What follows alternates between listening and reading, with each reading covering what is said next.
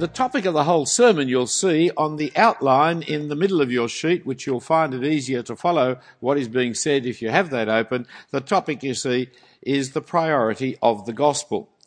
It's so good about an anniversary. It's time to stop and think once again about what is the priority. What is the priority in our lives? What is our priority in our congregational life as well? So let's start with God's mission. For God sent his Son into the world that by his death and resurrection he would pay for our sin and so save his people.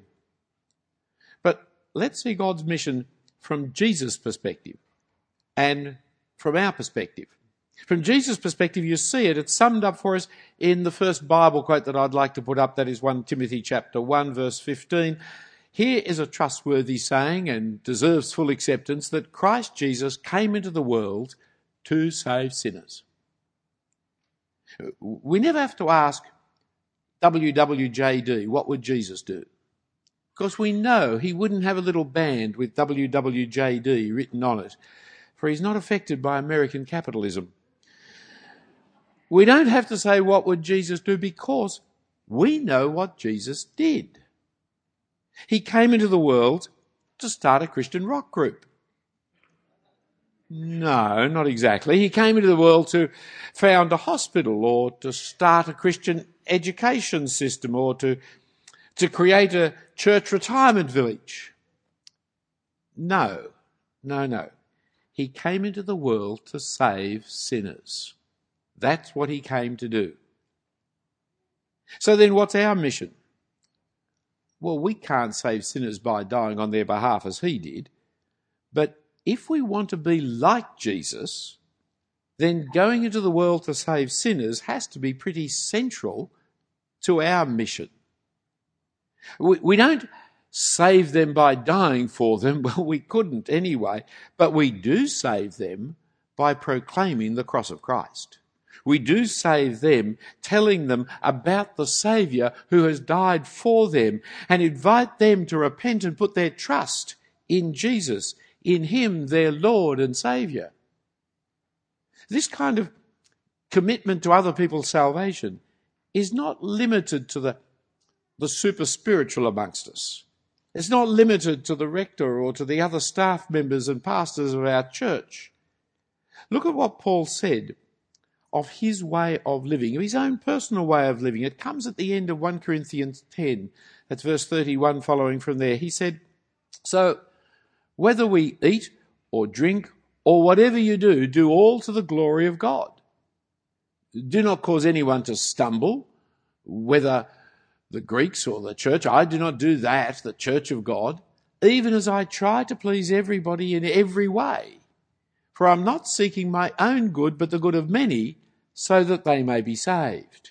Now just keep that there for a while and look at those verses that are on the text in front of us there. Look at the comprehensive, all-opening kind of words that are involved here. It's about everything and anything and whatever. Do everything, he says, for the glory of God. Whatever it is you're doing, from mowing the grass to parking the car, whatever you're doing, do all to the glory of God. Because he says, I seek to please everybody, not just some people, not just the people I like to please. Everybody he is seeking to please. But notice, he's not doing it for his own sake. He's not being a men pleaser so as to be popular with everybody. No, I do it not for my sake, but for their sake, for what is good for them. And what is good for them? You see it there? So that they may be saved. Everything he's doing is for the glory of God and the salvation of people. And he doesn't do what he wants to do. He does what others need him to do so that they may be saved. But the kicker in it, the real point, the sting in the tail, actually is in the end there, isn't it? Follow my example as I follow the example of Christ. See, this is not an optional extra. This is what all Corinthian Christians, all MBM Christians are to do. You're to follow the example of Paul in living like that. And the reason why Paul lived like that was because Christ lived like that. And as Christ lived like that, I follow Christ. And Paul shows me how to follow Christ. This is the apostolic way of living, because it was Christ's way of living. And therefore, it's the every Christian way of living. Which then raises the question of the priority of the gospel in our lives. For you see, our priorities are seen not so much in what we do as what we don't do because of what we do. See, we want to do everything. But you can't do everything. You don't have the resources, ability, time to do everything. You have to make choices in life. And the choices are the priority, aren't they? But the real key is what you don't do. Might be good, right, proper, but you don't do it because of what you want to do is more important. So you see your priorities in what you don't do because of the thing that is so important to you. So let's pick up one of the difficult issues of priorities balancing today in what I've got there as the work-ministry balance. Not the work-life balance, because for Christians to live is to minister the gospel. So we can get rid of the little word life and just put in the ministry, the work-ministry balance. How do we handle the work-ministry balance? I want to minister the gospel to more and more people, but I've got to go to work tomorrow. I've got to work this week, and work is taking more and more of my time. And so how do I do the ministries that need to be done? Well, let's start off on this by recognising the ministry of all believers to start with. The word ministry just means service. It's a very simple word, really. And all believers are called into service. We serve the Lord Jesus Christ as we serve one another. We serve one another because we serve the Lord Jesus Christ. Paul writes about it in Galatians chapter 5, verse 13. You, my brothers, were called to be free, but don't use your freedom to indulge the sinful nature. Rather, serve one another in love. That is what we're to do. It's just basic to Christian love. It's the mark of being a Christian and of a Christian church that we love one another. But love there is not just feel warm with each other over a, what is it, Filipino lunch is it today? Over a Filipino lunch that you can feel warm. I hope that doesn't mean there's too much hot curry in it, but never mind. We feel warm with it. It's not just that kind of friendly kind of feeling. No. The love of the Lord Jesus Christ is the laying down your life as a sacrifice for the other person. Is putting yourself out for their benefit.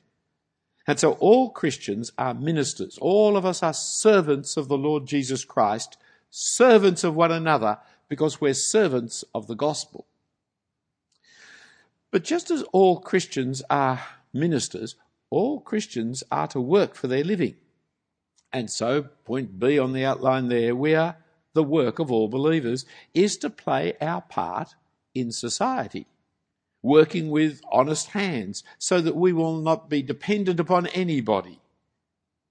Now, let me make sure we understand what we mean by work. Here's a little definition of work. It's a social activity of individual responsibility to so provide for the good of society that they will pay you sufficiently to be self-reliant. Yes, I know, it's a complicated, but work is a very hard thing to define, actually. It's a social activity. That is, we live in a complex city society. None of us are subsistence farmers here, I presume. We buy food, but we do things that give us the money to be able to buy the food. We buy the clothes, but we do things that make us pay. And so we are working for the good of society. It's a social activity is work, but it's an individual responsibility because we are to so work for the good of society that society will provide for us to go on living. It's a circular kind of activity. But putting it more crudely and simply, work is loving my neighbour. That's what work is. That's why it's so good. That's so right. If I love my neighbour, I will work. I will play my part in society. And by playing my part in society, will provide for society, and society will provide for me. We mentioned Nathan earlier. I've never been happier to pay my taxes and never happier to encourage other people to pay taxes. because as a result of you paying your taxes, our family paid not 1 penny to the hospital for 12 months of treatment. That's where your taxes went. Thank God for a society that has taxation and provides medical things, you see? That's what it's about, loving your neighbour. When you pay your tax, you're loving your neighbour. When you're working enough to pay tax, you're loving your neighbour. And as we pay and make our contribution, so society looks after us as well when we need. That's what it's all about, just loving your neighbour. But there's also unpaid work, isn't there? That's good for society and for which society does pay and does look after us in different ways.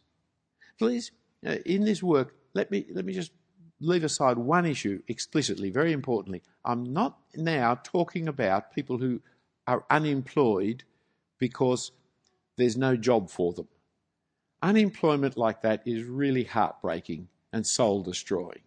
And it's really important our society works hard to provide opportunity for everybody to work. So there is people who are unwilling to work because they're lazy. There are people who are willing to work but unable to get a job. That's a great tragedy. That's a great difficulty. I'm not talking about that. I'm sorry for you if you're in that situation at the moment, and we must pray and help each other when we go through periods of unemployment like that, because it really is pretty destructive of a person. But I'm talking about what Paul is talking about here in this 2 Thessalonians passage, where there are people who are unwilling to work. There are people who are unwilling to love their neighbour by putting themselves out Monday to Friday, 9 to 5. They just want to take and take.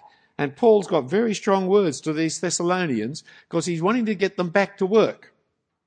But in wanting to get them back to work, he gives the reasons for work. And the reasons for work are not some high-flying kind of philosophical it's actually just basic what work is about. Look at the reasons he said. See, Jesus, of course, was a worker. He was a carpenter. His apostles set an example to work. I worked amongst you to show it to you. He commanded us in the name of the Lord Jesus to work. It was the tradition of the apostles, he said, to work. The apostle worked not to be a burden to others. I didn't want to burden any of you while I was preaching the gospel to you, so I worked as hard as any of you. And he commanded them. He made the commandment and the rule, if you're not willing to work, then don't eat. He wants everybody to take responsibility for themselves to work. And so he says, avoid idleness. Because people, when they become idle, become busybodies and a real nuisance to everybody else. And he said, we must learn to earn our own living. See, the nature of work? Very basic, very obvious, very fundamental. It's loving your neighbour so that you can provide for them and they can provide for you and no one is being a burden on anybody else. But here's the tension of priorities that I was wanting to draw your attention to. We're all ministers, we're all workers. But how do you fit the two together in your life? How do we fit? Because there's always more ministry to do than we can do. And work requires more and more time all the time. And thanks to the Sydney kind of transport system, it takes longer and longer to get there as well, doesn't it? And you can spend all week getting to and coming back from work, which is going longer and longer because of the wonders of the computer age, where you work on the train on the way in, you work on the train on the way out, and when the kids go to bed, you sit and do a bit more work as well. It's gone to the 40 hours of work limits or 35 or whatever it might be. Notice that concerning work, there are exceptions that some people don't have to work, and there are alternative works as well. The exceptions are things like children. So we read in 2 Corinthians 12, children should not have to save up for their parents, but parents for their children. And mind you, children are to repay their parents, for he goes on in 1 Timothy 5 to say, if a widow has children or grandchildren, these should learn, first of all, to put their religion into practice by caring for their own family and so repaying their parents and grandparents, for this is pleasing to God. See, there's not just the socio-economic system that's operating, there's the family system operating in the world as well. And when the children are children, they shouldn't be put to work, they should enjoy their childhood and be dependent upon us. But it comes around because when they get older and we get older and we're no longer able to work, it should be our children who are providing for us. Widows he has particular concern on because the widows in particular are the ones who find most economic deprivation. And so the church is to care for the elderly widows who have lived a godly life but now cannot provide for themselves. Mind you, younger widows, oh no, he says, no, the church shouldn't be providing for them.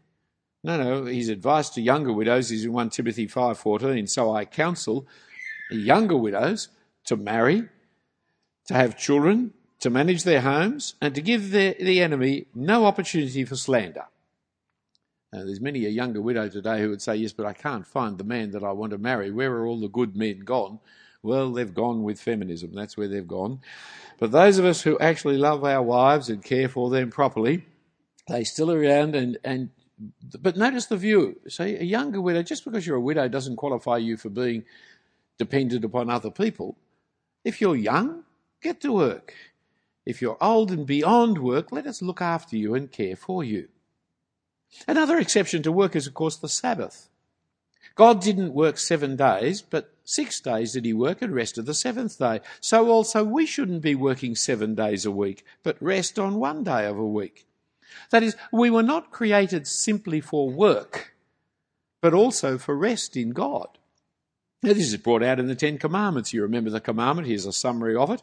6 days you shall labour and do all your work, but the seventh day is a Sabbath to the Lord your God. On it you shall not do any work, neither you, nor your son, nor daughter, nor your manservant, nor maidservant, nor your animal, nor also the alien within your gates. Very important passage there. See, there's more to life than just work. And it's very important to understand it. Being a workaholic is never being godly. That is not God's purpose for God's people, to be a workaholic. You must take time off. Fancy having to be told to take holidays. But so perverse are some people, they actually need to be commanded to take time off. But we need it. But notice also in that verse the social nature of it again.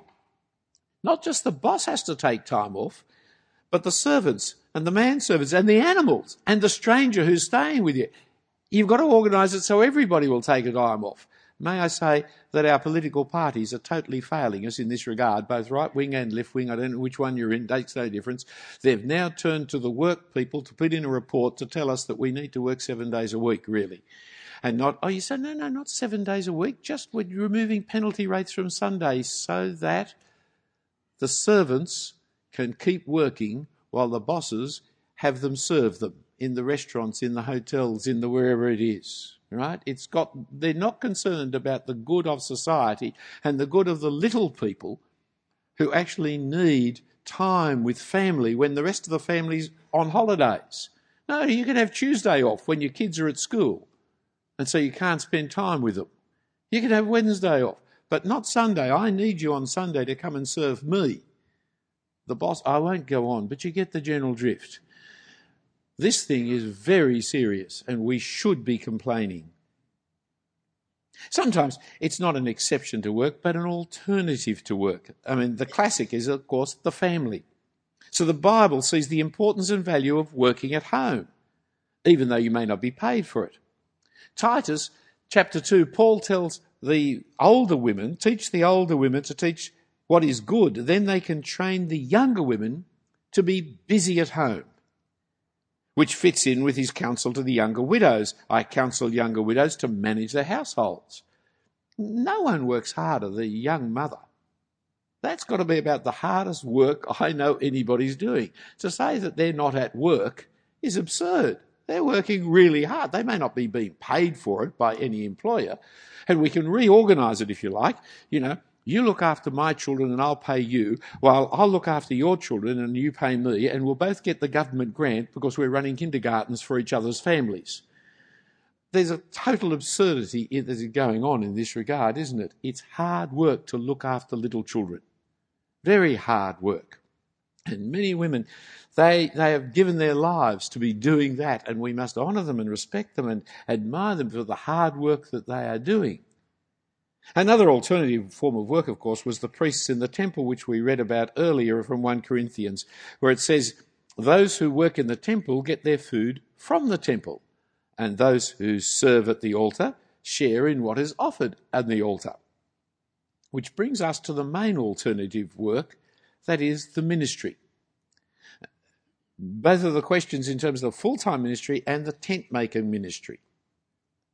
The next verse in 1 Corinthians goes on to say, in the same way the Lord has commanded that those who preach the gospel should receive their living from the gospel. It's as Paul instructed the Galatians. Anyone who receives the instruction in the word must share all good things with his instructor. But we must not limit ministry to full-time ministry. All Christians are ministers. There are some who are paid to be the ministers. But all of us are ministers doing the same thing. It's just some are paid to do it all the time. And clearly we can't all be full-time ministers because who's going to pay? That's not going to operate. And Christians are to work for their living. The ministry of the gospel is an exception to that. So how do we minister and work? I mean, we can understand how the ministers do it. They do it all the time, yes. But we who have to go to work tomorrow and this week, how are we supposed to fit our work and our ministry together? Paul set an example for them in the Thessalonians, working as well as preaching. And he also gave them an example in Corinth, where he returned to his trade. You read it in Acts 18. Paul met Aquila. We got that one up? Paul met Aquila and his wife Priscilla, and because he was a tent maker, as they were, he stayed and worked with them. Every Sabbath he reasoned in the synagogue, trying to persuade Jews and Greeks. Now, the reason he did it in Corinth was he didn't have any financial support. He was the first Christians in there other than Aquila and Priscilla. There was no money coming in a plate anywhere to pay for him. And so he didn't say, well, I can't do anything because there's no money for me. He went out and went back to his trade, became a tent maker again, being paid for it. But he didn't give up the ministry either. Every week he was at the synagogue reasoning with them about the gospel, trying to persuade Jews and Greeks to come to Christ. And as soon as the money came from the Macedonian Christians, they sent money. Macedonia's in the north of Greece. Unless you're a Macedonian, it's not part of Greece at all. But I won't enter into that. I just thought I'd say that so that no Macedonian gets me later. It's up there north, and Corinth is down the south of Greece. When the money came down from the Macedonians, immediately what did Paul do? Well, we read it in chapter 18 and in the next verse. When Silas and Timothy came from Macedonia, Paul devoted himself exclusively to preaching, testifying to the Jews that Jesus is the Christ. So as soon as he had money coming in, he was a full-time ministry. He gave up tent making. See, the Lord Jesus Christ didn't come into the world to make Paul a tent maker. That was not what his goal in life was all about. That is, there's a clear priority of proclaiming the gospel over working for a living. But yet, happily working for a living is a good thing. And when there's no further finance to preach the gospel, then that's what we do in order to minister the gospel. So from this, there are seemingly three kinds of Christians: the full-time Christian workers, and the tent makers, and the workers. No, there are only two kinds. Those who are paid full-time and all the tent makers. That's who we are. We're the tent makers. That's the two kinds. We work to provide for ourselves to minister the gospel because we're all ministers of the gospel. So our work is what provides us the capacity, the ability, the opportunity to minister the gospel. The world, you see, people work for lots of reasons in the world. Basically, it's to provide for ourselves and our society and provide for others. But some people work in order to find themselves or to improve themselves or to gain status in the community or to find significance in themselves. That's all very sad. Some people work so as to provide for their families. That's realistic. But Christians work in order to provide for ourselves and our families and others, in order that we may be able to minister the gospel of salvation to yet more people. You know, for it's a commonness said, you don't live to work. You work to live. But you see, people say that because they don't know what they live for. But we Christians know what we live for. We live for the praise of glory, of the praise of the Lord Jesus Christ, the glory of the Lord Jesus Christ, and for the salvation of other people. That's what we live for. So that's why you can leave out the little live for bit of the equation and say, we don't work to live. We work to minister the gospel of the Lord Jesus Christ to others. It's a much bigger thing that we do. So here we come to the 26th anniversary of MBM, and you'll notice on my outline there, point 4, it's got MBM 26 plus, because I hope this is not the concluding service of our gathering. Right? We will conclude the service soon, but this is not the concluding one. This is but looking forward to where we're going in the future. And so let's not just look back, that's worth doing, but look forward. What shall we be doing in the next 26 years and more until the Lord Jesus returns? Well, as a church, we must serve one another in love as we minister the gospel to one another. Sunday morning is not an optional extra for Christian people. This is the most important hour of your week.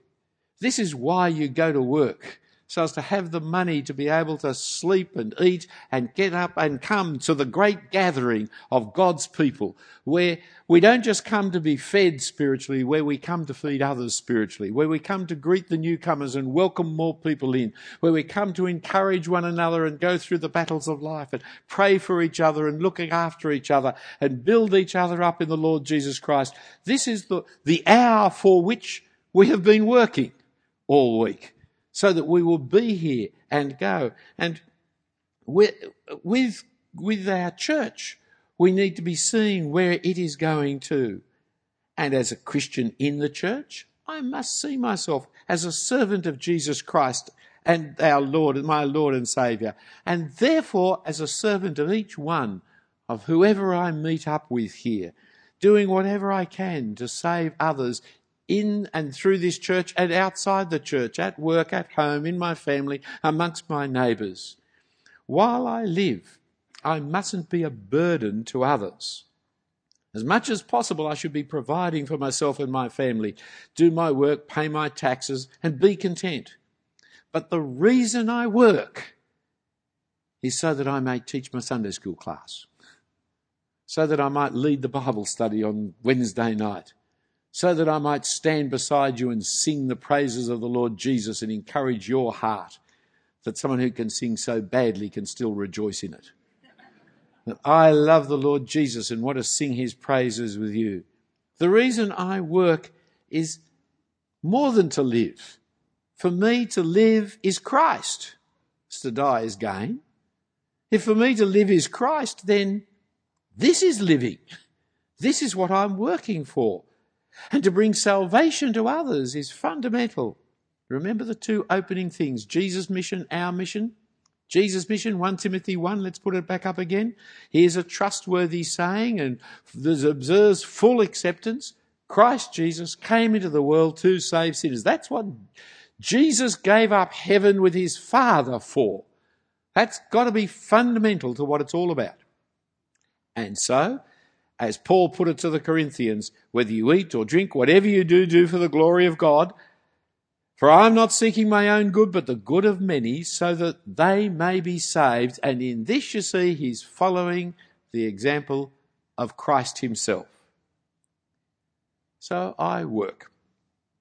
I work, and work is good and right and proper because it's loving your neighbour. But I don't live to work, I work to live.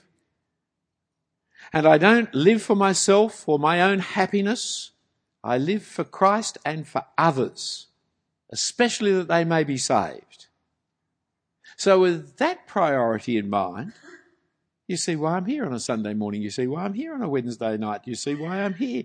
You see that this is the most important, exciting activity of my week. I don't live to play golf. I don't work to play golf. There's nothing wrong with playing golf if you want to ruin a good walk. I've played golf for many years, one way or another. I've chased balls into the densest forests known to humanity. That's where my slice usually takes me. I know what the game is. It's an enjoyment, but it's a trivia. It is an unimportant trivia of life. Teaching my Sunday school class is eternally significant. It is the essence of life. It is why Christ has left me in this planet to live. This is what really matters. This is what I give my life for. And this is what every Christian is to be giving their life to be doing. And as a church, wonderful. 26 years. But tell you what's one of the best things about this church? Grant Borg has left you. That's one of the best things about this church. Not because we don't want Grant around. I mean, we all like him around. But we're doing what the Lord Jesus did, didn't we?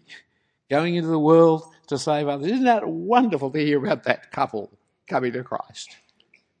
That's what you're doing here. When you're putting your money in the bowls out here, when you're praying in this church, when you're talking to the men and women around about them and encouraging them and teaching the Bible, who is the other Grant that's in this church? Where are they sitting now? Because in a few years' time, I hope they're going and doing exactly the same somewhere else in Sydney. For this church is living for the salvation of other men. It's the salvation of others that you'll be concerned of. We must never become, this is MBM, the great empire, where nobody ever leaves because we are constantly. The great empire is the kingdom of God, not this church. But this church serves the kingdom of God when it makes its decisions on the priority of the gospel. Praise God for the last 26 years. Pray God for the next. Let's pray. Heavenly Father, we thank and praise you for the Lord Jesus Christ. Thank you that he did. He who is rich in glory became poor so that he might by his poverty enrich us. We thank you, Father, that he came into the world to save sinners such as us. And we do pray, Father, that you would help us not only to know this salvation, but to live it, so that we might, in everything we do, bring glory to you. In our work and in our lives, we may bring glory to you. In our families, in our neighbourhood, we may bring glory to you. That in our love for our neighbours, we will put ourselves out, not just to look after them physically, but spiritually, that they may be saved, Father.